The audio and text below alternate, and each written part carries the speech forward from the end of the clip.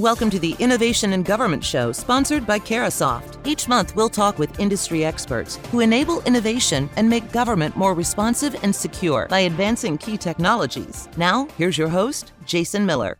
Welcome to the discussion. My guest today is Chris Townsend, the Area Vice President for Federal Sales at UiPath. Chris, welcome to the show. Great to be here, Jason. Thank you for having me. Good to see you again. Good to see you as well. I know it's been a while, and now that your new role at UiPath, we got a lot to talk about. Let me set a little context for our discussion. In fiscal 2021 budget requests currently making its way through Congress, the Trump administration said there were about 30 initiatives using robotic process automation and other emerging technologies, and another 20 focused on digitizing agency processes. To see just how far RPA has come over the past year, just take a look at previous year's budget request, where the administration was almost just really introducing the concept of using software to take over the mundane, the repetitive tasks across all agencies. Today, there's hundreds of RPA implementations ranging from NASA to the General Services Administration to the IRS to the Patent and Trademark Office. In fact, GSA estimates that RPA could free up nearly $1 billion worth of productive time across the government. There's also now an RPA community of practice, an RPA playbook, internal controls guide, and a federal use case inventory. The community of practice and the CIO Council released all of these documents over the last 6 months or so. Now, despite the growth and potential of RPA, agencies still can't just jump into it using the new technology. There's process, technology, data, training considerations that every organization must consider. To understand how all these fit together and how agencies can continue on this path towards successfully using RPA, let me bring back my guest, Chris Townsend, the Area Vice President for Federal Sales at UiPath.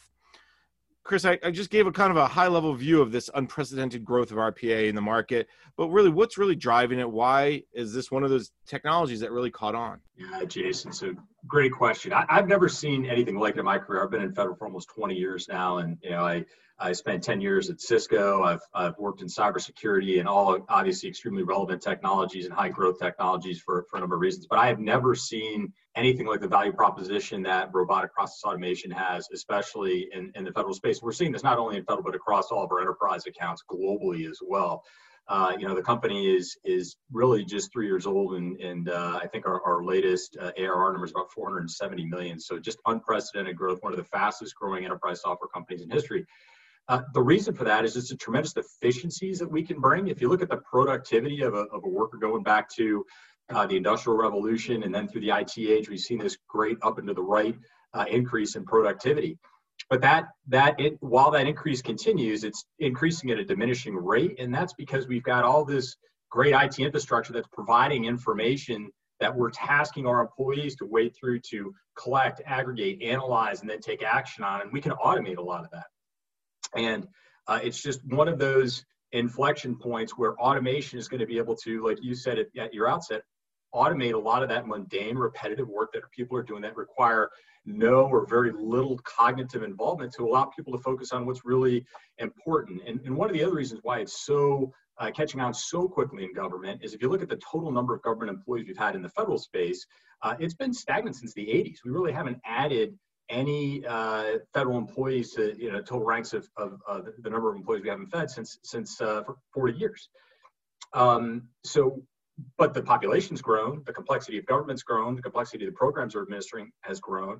So a technology like this is really allowing our federal employees to do a lot more with less.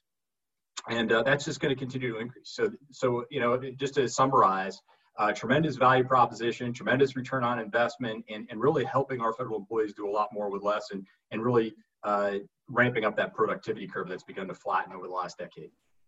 We've heard that phrase many times over the last, 15, 20 years, do more with less. And I think RPA is one of those things that is actually happening.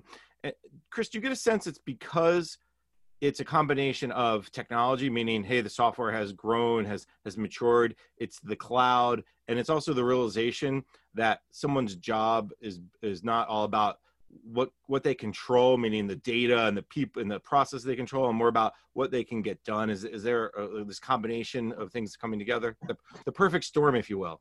Yeah, you're spot on again, Jason. So you look at where we are in terms of digital modernization and moving from a lot of our legacy systems to modernized systems, to cloud, to eliminating a lot of our technical debt with on-prem infrastructure. But there's a lot of human involvement that takes place in migrating data from these legacy systems into the new systems. We have a lot of federal employees that spend all day taking data from one system and loading it into another system because there's no ability to aggregate or get those two systems to interface with one another. RPA fills that gap where we can take data from a legacy platform and help migrate it to the new platform and do that in an automated way to free up that employee so they can focus on servicing the constituents of the agency, supporting the agency mission, doing work that requires more thought rather than just taking data from one system to the other. We can do that with automation and really accelerate this move to digital modernization. And, we started out a lot and we've been in Fed now for about, 2 years, 18 months. When we started out and doing a lot of back office automation. So finance, HR, procurement, some IT services. And quickly our customers realized that, hey, this is real, it's intuitive, it's easy to use, it's quick to build an automation, and it's quick to get a return on investment, a lot of efficiencies. The employees that are using it love it because nobody likes to do that repetitive, mundane work. Now what's really exciting about the technology is the ability to make a mission impact. And there are a number of agencies where we're automating mission functions, we're tying it in with AI, we're tying it in with machine learning. And that's really where it's getting exciting. We can solve some really big government problems. First off, the acceleration of the digital modernization effort with this technology. I want to go down that path a little bit more on the mission side. Give me a sense of where you're seeing this falls into the mission, because that's what I've heard very similarly about. Hey, it's good for financial management, or it's good for acquisition. Really, did you check the systems for award management, the SAM.gov database? Yes, the person's in. I can do that automatically. It takes seconds instead of minutes. Same thing with certain financial transactions. Moving data from an Excel spreadsheet to a financial system can be done in seconds instead of hours. But what are you seeing the impact on the mission side? Well, you think about what many of our agencies are tasked with doing. There's just a lot of document processing, claims analysis. There's just a lot of paperwork that we have to do. So I'll give you a great example. Department of Veterans Affairs. We've had a production pilot that's been going there for about a year, and it's been very successful. The VA instituted the Mission Act about 2 years ago, and the Mission Act allowed veterans to go outside of the VA network to receive care in the local community if they were a certain distance away from a VA medical center, or they needed a specialty care like a chiropractor that the VA didn't provide. The way that works is they go out and get a referral from their medical center. They go out to the community to get care, and then they bring a record back with them, whether that's a paper record that's handwritten or a digitized record that's in an email.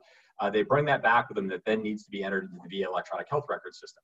The program has been so successful and so popular in the VA that it really inundated all these medical centers with these inbound records that needed to be loaded back into Vista. Again, really no cognitive work that needs to happen there. You just need to take a person, they're looking at a piece of paper or an email, they're taking the relevant data from that, they're loading it back into the VA electronic health record system. There was upwards of 10 people per VA medical center at 160 medical centers across the country that had to be repurposed just to process this inbound paperwork. And there was so much of it, they weren't able to keep up with it. So the backlog slowed the ability of the veterans to get referrals to get their community care. So it was slowing down the ability to provide that care and service to the veteran that the program was promising.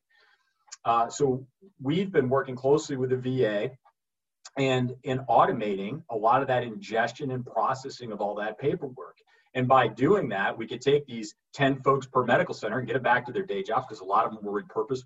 They were focused on important work and servicing the veterans and had to be repurposed to processing all this paperwork and keeping up with this. We were able to automate that, accelerate the process, work through the backlog, better allow the VA to deliver care and service to the veteran, and the return on investment of that, of those 1,600 people across the VA that had to process all this information, the return on investment is in the tens of millions of dollars in just a year's time. So that was one example of where we're supporting the mission. But we have example after example, whether it's SSA or CMS or DHS, where we're doing this. We've got some really cool stuff we're doing with the Department of Homeland Security, where we were able to identify, partnering with CBP, 1,100 fraudulent visa applications and processing in using automation to be able to pull data from these websites and analyze it and bring it back into the DHS system.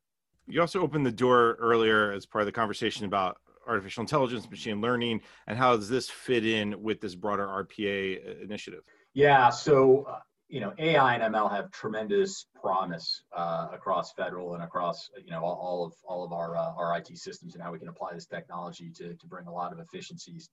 But RPA, coupling AI and ML with an RPA application, really starts to make it easy and consumable, right? Everyone's trying to figure out, hey, how do we use AI and ML to prevent fraud, waste, and abuse, or to do natural language processing to read a paper document. That's a great example. So we have AI and ML algorithms that are tied in with our platform through document understanding or third-party natural language recognition tools or chatbots to be able to take information from a constituent of one of the agencies, whether it's written or spoken, and allow the bot to go take action to improve the service delivery to the customer, or process paperwork, or all the other examples that we just talked about. So that's just an easy example of where we can use AI and ML, and then you start to take it a step further, and where we can apply it to look for known patterns for fraud, waste, and abuse to begin to protect against fraud, whether it's mail fraud or Medicare fraud or fraudulent tax returns.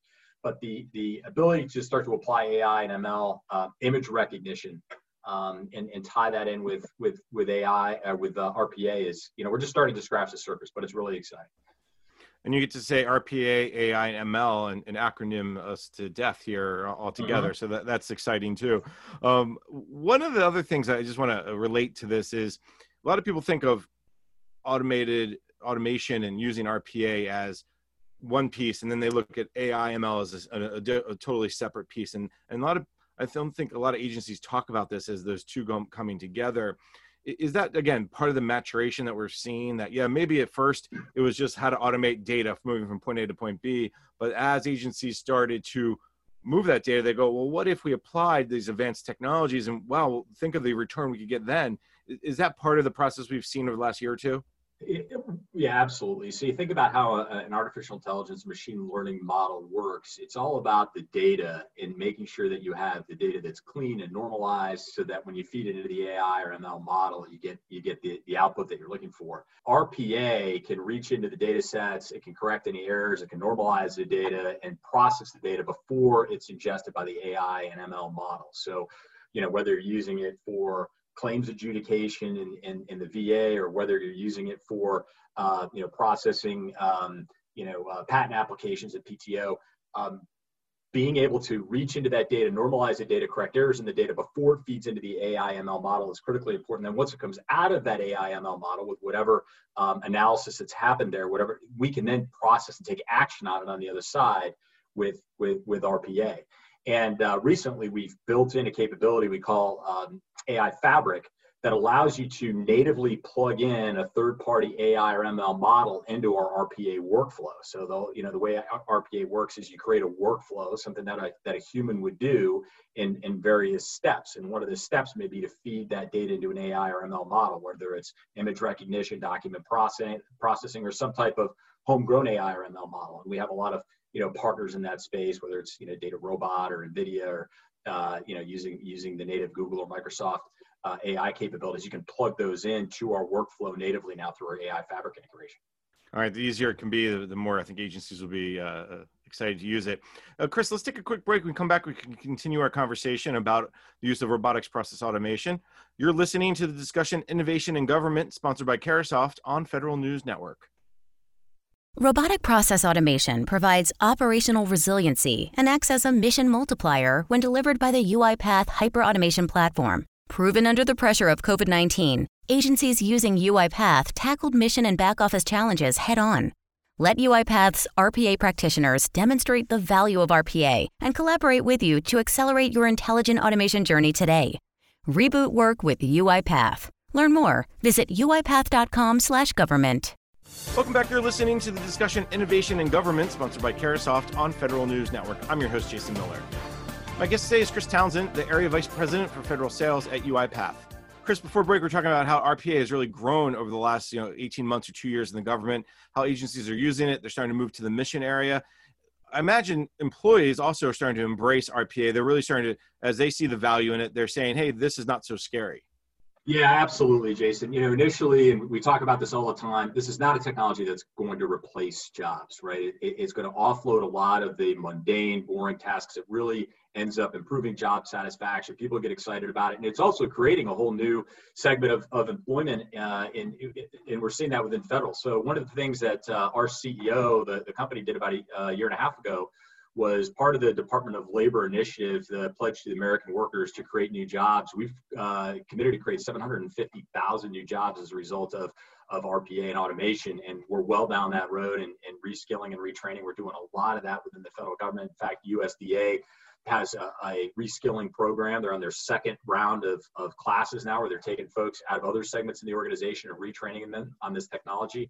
One of the really neat things about RPA is it's very intuitive. You don't need to be a IT developer to be able to build these automations. In fact, some of the most effective folks in building these automations are the folks that are not IT, that are actually administering the workflows. You know, I had to share that VA example before. One of the folks that built that first automation to be able to process the inbound patient records was a registered nurse. Right now, she did have some IT background and engineering background as well, but we've got folks at GSA, I think upwards of 40 people now that don't have IT backgrounds that are writing automations that are administering the workflows, because those folks know the process that needs to be corrected and where RPA can be applied. But yeah, we're really seeing this as we get it rolled out, that the employees love the technology. It offloads a lot of the mundane, repetitive work. It empowers them to automate segments of their day-to-day job that they just don't like doing. And you really look at it more as a digital assistant rather than a robot that's replacing an employee. I think we all could use a digital assistant sometimes. So I think that's a pretty good way to put it, and keeps people understanding about what this really is versus what the robots are taking our job analogy that we hear way too often. One of the things that comes up as part of this is this idea of citizen development. Do citizens play a role, or can they play a role when it comes to agencies and RPA? Is it just a user role? Is it more than that? Yeah, it's the fastest growing segment of our business, Jason, is the whole idea of citizen development. And again, going kind of back to that digital assistant thinking, if you roll this out on every desktop in the organization, and it just becomes a tool that you have available to you every day to be able to automate part of your work stream. And then if you develop an automation that's got broad application across your organization, you send it up and have it published and refined and send out to everybody in the organization, the ROI becomes extremely compelling, very quickly. So if you take a 50,000 employee government agency and save 5 minutes a day for each employee, it's tens of millions of dollars a year in savings. Just 5 minutes a day. You automate one task that saves an employee 5 minutes a day. It in a 50,000 person agency, it's an 8-figure annual productivity improvement. And again, we're just scratching the surface on what we can do there. But we have a number of agencies and also large non-federal customers that are moving all in with citizen development. Maybe describe a little more what you mean by citizen development. Is it the idea that you put out a piece of software, like an RPA piece of software, and then citizens can use it, or they can add to it, or is it an open source type thing? Yeah, great question. So it's really all of the above. So essentially, you have the ability to write an automation for something that is a boring task that you have to do every day. So being in sales, I have to do expense reports, right? You can write an automation to automate your expense report processing. Any kind of mundane tasks that you have to do every day. I was talking to one of the agencies, and they had employees that spent 3 hours a day just opening emails, taking information from an email and loading it into another system. They were able to automate that entire process and save 3 hours per employee per day at 1,500 employees. The return on investment becomes significant, and it gives those employees 3 hours a day back to be able to better service, again, the constituents of the agency. But the idea is that the folks that can identify what needs to be automated are the folks that are administering these processes every day. And if you have this digital assistant on your machine and you identify, hey, I'm going to automate this process, and then you say, well, hey, everybody in the organization may have this process, and you develop a couple steps, you build an automation, it's very intuitive, it's easy to use. We just came out with an even more intuitive way to do it called Studio X. Then you can take that automation that you've developed, send it up to your robotic operations center, your center of excellence. You can have your more advanced developers look at it, refine it, and then push it out to everybody in the organization. It just pops up on a tray in your desktop. So now, let's say I've developed an automation to automate the processing of my expense reports, save myself, half an hour a week, whatever it is. I can send that up, they refine it, they push it out to everybody in the organization, then everyone in the organization just clicks a play button and runs that automation and it's available. So now I've just saved everybody in the organization in my same job role that same 30 minutes a week. And that really begins to build on itself. I may need to talk to you after we're done here about that expense report piece of software. That is definitely the bane of my existence. Chris, I want to also bring up this idea that something that Gartner has talked about, hyper automation. Why don't you define what that is and then how that plays into this broader discussion about RPA?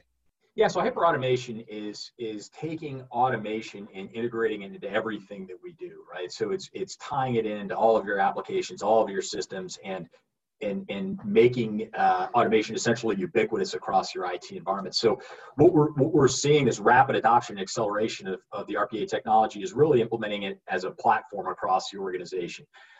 Using we have some capabilities that we've added that allows you to identify processes that are ripe for automation. So we have a process mining tool, we have a task mining tool that can look at the day-to-day tasks you do and where would automation fit to be able to automate processes and save time.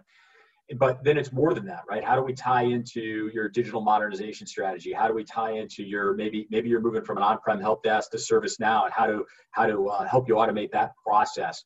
But automation then starts to become ubiquitous into all of your IT and business process efforts. That's really what we're talking about when we talk about hyper automation. The tools I think are key to this, because a lot of agencies probably feel like, well, where do I start? How do I choose? Yeah, there's a lot of these. I have so many. I mean, I remember hearing GSA CFO Gerard Barak talk about this, and once they got started, they had 100 or 200 different processes that people brought forward to say, hey, let's do this. Does the tools also rank in order or prioritize, or hey, based on estimates of the tool, you could save 5 hours from this, but 20 hours from that? Did you get any sense of how to kind of prioritize that? Yeah, that's one of the most exciting things about this technology is every time I go and meet with one of our customers, they want to show me some new automation that they built for some other segment of their business, whether it's IT or mission.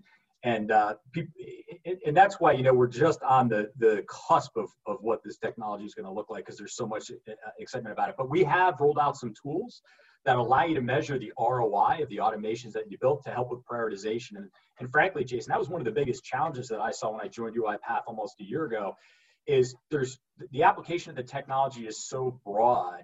Our sales team, our partners, our customers all needed to think about how to use this and prioritize where to start, right? So let's start with some automations that can have the largest impact to the organization in terms of cost avoidance or improved productivity, and have the lowest barrier of complexity to build those automations, and we can roll them out quickly, right? So you look at those three elements to help you prioritize. Where can we have the biggest impact with the lowest complexity in the shortest period of time? Focus on those.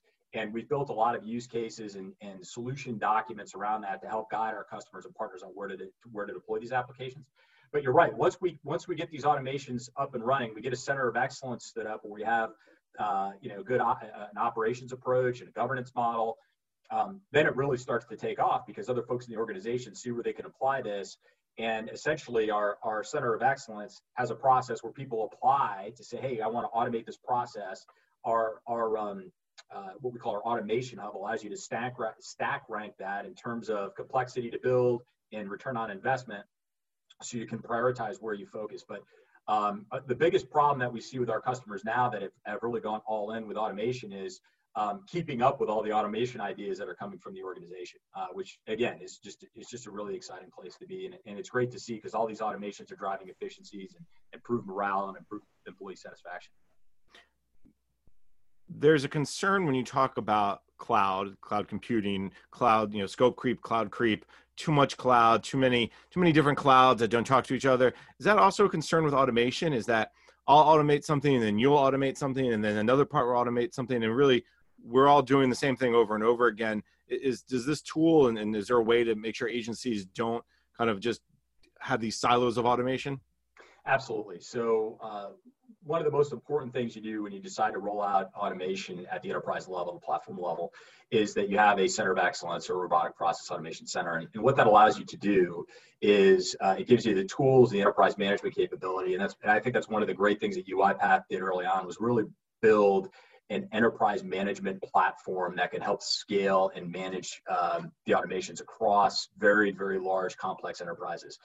So by doing that, and you build a sound operational approach, and a automation operating model with strict governance around it, and you roll this out as an enterprise platform, you prevent all of that, redundancy and building automations on top of automations or redundant automations in the organization. But it's one of the most important things you do when you roll this out at enterprise scale is have that automation operating model defined, follow the best practices. And again, it was great to see GSA put out their RPA best practices playbook, and then also have a robust governance model. We have a lot of partners that can help our customers build that best practices governance approach. Chris, this has been a fascinating conversation. We're just about out of time. Before I let you go, what's the biggest barrier? What's the biggest pothole? What's the takeaway, if you will, even from our conversation today, that agencies should keep in mind as they continue down this path? Again, we always say no agencies at 0, no agencies at 100. They're all somewhere on the spectrum. But there's always, is there a common mistake, pothole that you're seeing? Yeah, the challenge that we're seeing in government, Jason, we're seeing this all the time, is this technology can solve mission problems that you don't necessarily think about bringing an IT solution to right away. And the challenge that we have in Fed is the way that the IT budget or budget is appropriated across government is if you have a mission problem you're trying to solve and you allocate those dollars to the mission side of the house, it's not easy to move them over to IT if you're bringing an IT solution that to solve the problem. So what we're seeing is a lot of our functional areas, whether it's the healthcare side of VA or the CFO organization, IRS, or other non-IT segments that can really see some efficiencies and benefit of this technology, look to IT to deploy it, operate it, maintain it, but IT doesn't have it in their budget. So the biggest challenge right now is how to make sure that IT is getting the funding they need to be able to support this technology and across all those functional areas in the agencies. And it's a good problem to have, but it's also very frustrating for our customers because it puts our IT organizations in a tough spot too. If you've got 4 or 5 functional areas that are focused on the mission, that see the value of the technology, and they come back to IT and say, hey, look, we want to roll this stuff out, and IT doesn't have the funding or the resources, they can't then serve their constituents and their customer, and it makes it challenging. So we're working through that. I think that's more of a timing and maturation thing than anything else, but that's the biggest problem we have today. We're on the cusp of Congress finishing up the 2021 budget and agencies putting forward their 2022 budget requests. So hopefully all that's starting to get worked into those requests.